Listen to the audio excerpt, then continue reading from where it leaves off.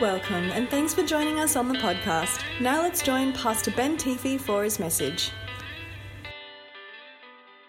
If you and I haven't met, Ben Teefey is my name, and I get the great joy of being the lead pastor of this church. And we're thrilled that you could join us today for our Good Friday service. I was sitting there listening to Mez and James read, and my heart just began to fill with gratitude for the sacrifice of Jesus. My heart just began to audit my life and spot all the different ways that life has changed since what happened on the cross intersected with my life. Isn't that a powerful thing, that an event in history can take on not just historical significance, but eternal significance, miraculous significance, divine significance? And Good Friday stands not just as a day to remember a tragic martyrdom, but it stands as a day to celebrate a divine sacrifice. John records some of the most famous crucifixion narrative around the death of Jesus on the face of planet Earth. One of the most quoted verses all around the world on this day will come from John chapter 19 and verse 28 onwards. John says this: later, knowing that everything, everybody say everything, knowing that everything had now been finished, and so that the scripture would be fulfilled, Jesus said, "I'm thirsty." And a jar of wine vinegar was there, and they soaked a sponge in it. They put the sponge on a stalk of a hyssop plant, and they lifted it to Jesus' lips. When he'd received the drink, Jesus said, "It is finished." And with that, he bowed his head and he gave up his spirit. I want you to think about the narratives that have been read this morning, a large chunk of scripture that we've sat in and soaked in together. Jesus breaking bread and distributing wine with his disciples. Jesus taking up the towel of servanthood and the bowl and the water jug and washing the feet of his disciples. Jesus on trial. Jesus being beaten. Jesus having his beard torn out. Jesus being mocked. Jesus being crowned with a mocking crown of thorns. Jesus being wrapped in a cloak from Herod. Jesus being sent to Pilate. Jesus being rejected just days after a city, the same city that rejected him, flooded the highway into Jerusalem saying, "Hosanna, Hosanna, blessed is he who comes in the name of the Lord." Jesus being rejected. Jesus being cast off. Jesus being sent outside the city to die. Jesus nailed to a cross. Jesus hanging in agony. All the while praying, "Father, forgive them. They know not what they do." And people are grateful that on days like this, it's even you and I that Jesus had in mind with his great statement. How many of us, when we discovered the joy of the gospel, when we discovered the knowledge of God, are just thrilled to be included in Jesus' prayer, "Father, forgive them. They know not what they do." And today we stand there saying, many times we've sinned knowingly, haven't we? And yet many of us, we lived our lives not knowing what the alternative was. We didn't know how to grope along through this life in the darkness that enshrouded our lives. And yet the light of Jesus dawned on them and provided a way forward. How many people are grateful for that? I sure am. They know not what they do. Jesus hanging on the cross, Jesus asphyxiating, Jesus' heart giving out, Jesus' lungs filling with liquid, Jesus saying, "I'm thirsty." A sponge of sour wine being offered. Jesus bowing his head. Jesus the sacrifice. Jesus the Lamb of God. From the outset of his ministry, John the Baptist saw him coming, pointed to everybody as he saw in the Spirit and said, "Behold, the Lamb of God who takes away the sin of the world." That's who he is. Jesus breathing his last and saying, "It is finished." It's an amazing phrase, "It is finished." In the world that Jesus was part of, the Roman Empire had taken over the entire face of the earth, and they changed the language everywhere and brought the current tongue of the day, common Greek, koinonia Greek, and everywhere, even though Jesus spoke Aramaic and his family probably had some Hebrew, but now the Greek language is taking over everywhere. Even when you went shopping in the supermarket, the language of the colonists had taken over. So oppressive and so obtrusive was the might of Rome that now when you went to shop and you did business with someone in a marketplace, an agora, and you paid them for their services and you needed a receipt of some description, and that receipt could come to you in the form of a little token made of clay or ceramic or something stamped in wax. But often just a piece of parchment, type of ancient paper. And on it would be the mini contract telling what you had paid and what services you had been supplied with. And if you concluded your bill, if you paid for the transaction, if you handed over the money, the shopkeeper would write or stamp a phrase on your receipt, on that contract, on that bill of lading. And in the Greek language, which had taken over everywhere, this strange new phrase, even in Jerusalem, was used in the marketplace. This Greek phrase, te telestai. It is finished. It is paid in full. The full payment has been made. Business done. Transaction over. When John writes his gospel in the tongue of the day in common Greek, he says on the cross Jesus breathed his last and he said, te telestai. It is over. Yes. Transaction concluded. Payment received in full. There are three powerful images that come to us in these narratives that we've read today that I think Jesus has in mind. He's in the garden praying and he says, Lord, if you can take this cup from me, and yet not my will but yours be done. Yeah. There are a contrast of cups in the story, because prior to that Jesus had shared a cup with his disciples and said, this cup is my blood given for you, drink of it. And he's praying after enabling us to drink the cup of life, his life-giving blood, his life-giving sacrifice.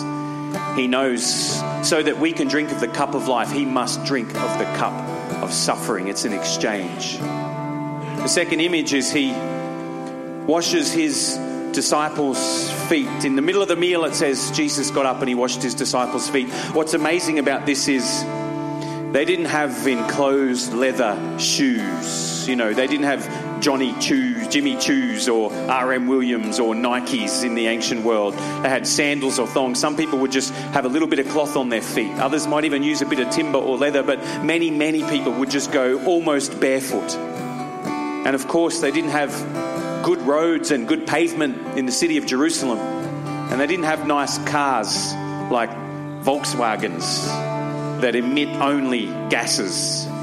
They had these other things called horse wagons and donkey wagons and cattle and sheep. And they emitted gas, but it wasn't of a mechanical variety. But they didn't just emit gas. They left deposits everywhere you went in Jerusalem. And everywhere you went, you're navigating sewage, human waste, dust and dirt, manure from all the various vehicles people have gotten around in. Imagine that stuff just getting all over you. It was normal in the ancient world. So imagine walking with uncovered feet through dusty, dirty ground, slick with, you know, your donkey where it had a urine leak or emitted some solids on the side of the road. And here you are walking through, and it's just a fact of life. Whatever you walk through, you pick it up, don't you? These disciples, they turn up to dinner with Jesus. And they've been walking all through Jerusalem. And everything that was smeared around Jerusalem, as they walked through it, it got on them. They picked it up. And they walked it right into their dinner with Jesus that night. It's so true, isn't it? For many of us, the truth is what we've walked through in life, it's gotten on us too. We picked it up. I was having a conversation with someone just before the service, and we were talking about our dysfunctional childhoods, and this lady was part of a foster care system, and she was just sharing about the glory of God that she was able to come through her life, and the wonder of salvation that has healed her, saved her, separated her to God, brought her light and hope and a much better future than what that system ever could have delivered to her. And I was standing there, I was thinking of my own past of violence and dysfunction and addiction and trauma. Man, what I walked through, it sure got on me, and my feet were just as stinky as those disciples would have been that walked through the streets of Jerusalem that day. And here's the Easter image. Jesus saying to the disciples, those stinky-feeted disciples, those with stuff caked on their feet, so normal they don't even know it's there anymore. And so Jesus clothed himself in a linen towel. He takes the towel of servanthood and he clothes himself in it. And he goes to each of those disciples with their mud, manure, whatever else you can imagine. Who knows what was on there? You know, this day and age, we put on our antibacterial lotion before we even brush our teeth. Get out of the shower and we put on our antibacterial lotion. And it wasn't like that in the ancient world. Jesus clothes himself and he takes those disciples, and like he would pour out his life, he pours out some water. Mine's imaginary water. And he washes their feet. But I want you to see the image, because the dirt and the grime and the grease and the cake on the feet of the disciples, it winds up on the towel, and the towel winds up on Jesus. And it's like in that one action, Jesus showed everything that would later happen within 24 hours on the cross of Calvary. All of your junk, all of your grime, everything that would make your life dark and dirty and grimy. All your shame, all your pain. In Isaiah's words, all of your affliction, all of your punishment, all of your sin. It ends up on Jesus in the great exchange. The grime off the feet of the disciples ends up on the body of Jesus. And later on, the punishment for the sin and the pain and the shame of the world will end up in the body of Jesus, the sacrifice. He was rejected by the public. He was rejected by his family. He was rejected by his disciples, abandoned. And he was rejected so that you and I can be accepted by God. I think when Jesus breathes his last and says, Te tetelestai, it is finished, business concluded, transaction over, what Jesus is really thinking, what Jesus is really seeing, is he's seeing all these images culminate in what happened on the cross. Your feet can be clean no matter what you've walked through in life. I was rejected so that you can be accepted by God, accepted as the family of Christ, accepted into the people of God. I once was lost, but now I am found. I once was blind, but now I can see. He was cast off so that we could be brought in. He drank the cup of suffering so that we could drink the cup of life. I'm going to invite our service hosts to please come and distribute the communion elements. And as we conclude our service today, we're going to stop and we're going to do what Jesus did with his disciples the night before he died. He distributed some broken bread and he distributed a cup of wine among them. This is my body broken for you. This is my blood poured out for you. I'm going to ask the service host to distribute the bread and the wine. It's actually grape juice, and the bread is really a gluten-free thing, so symbolic meal. But if you have health issues, we got you covered. And what I want you to do, if you're comfortable with it, is just take a little piece of bread, take a cup of the wine, the grape juice, and then just sit and hold it. And the band are going to lead us in a song, and as you hold the bread and wine, I want you just to reflect on this body broken for you. I want you to reflect on this blood poured out for you. I want you to reflect on Jesus providing you the best bill of sale you've ever been given in your entire life. Te telestai. It is finished.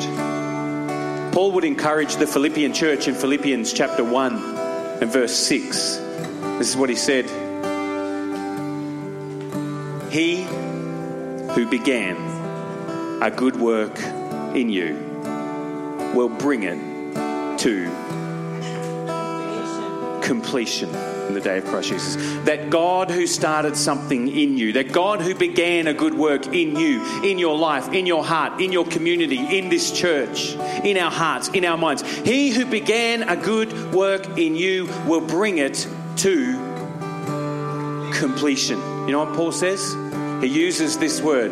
How will he bring it to completion? Paul, writing in Greek, he says, he will epitelestai.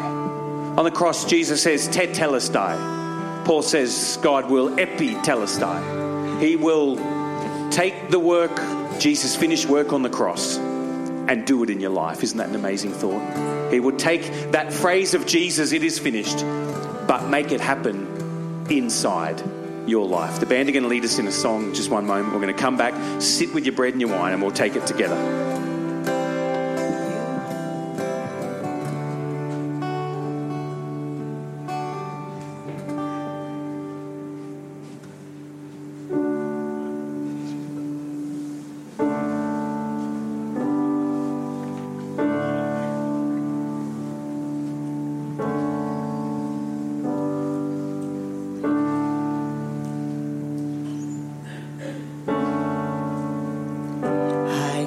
My mind to Calvary, where Jesus bled and died for me.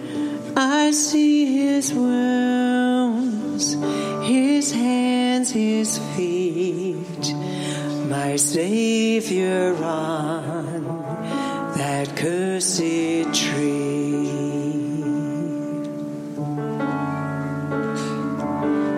Body bound and drenched in tears, they laid him down in Joseph's tomb, the entrance sealed by heavy stone, Messiah still and all alone.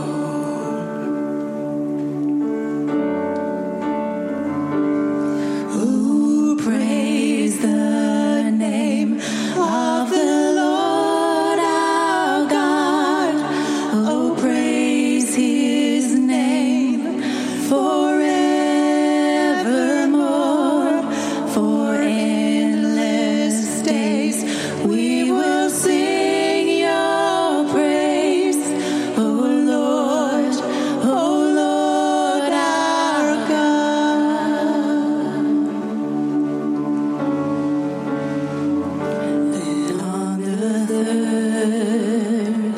At break of dawn, the Son of Heaven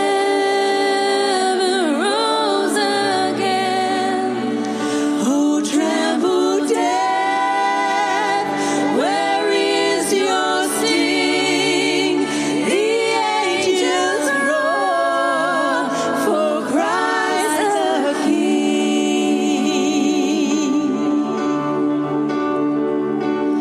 Oh, praise the name of the Lord our God. Oh, praise his name forevermore. For endless days we will sing your praise. Oh Lord our God.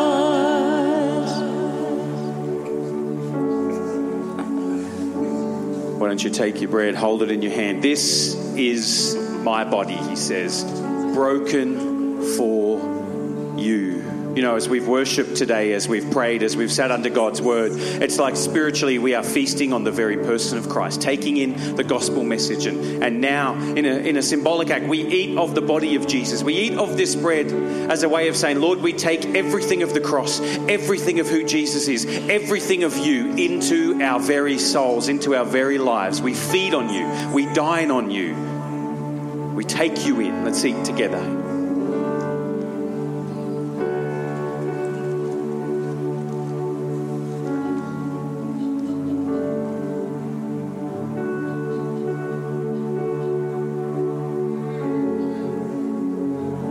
Take of this cup. This is my blood, he said. This is my blood, a new covenant poured out for you, for the forgiveness of sins, for the salvation of humankind. Like grapes are plucked from the vine, Jesus was plucked from his life. Like grapes are squeezed and crushed and the juice pours out, Jesus was crushed for our iniquities, Isaiah said, squeezed, put under great pressure as a sacrifice for us. Come on, let's drink as we take in the very message of Jesus into our hearts.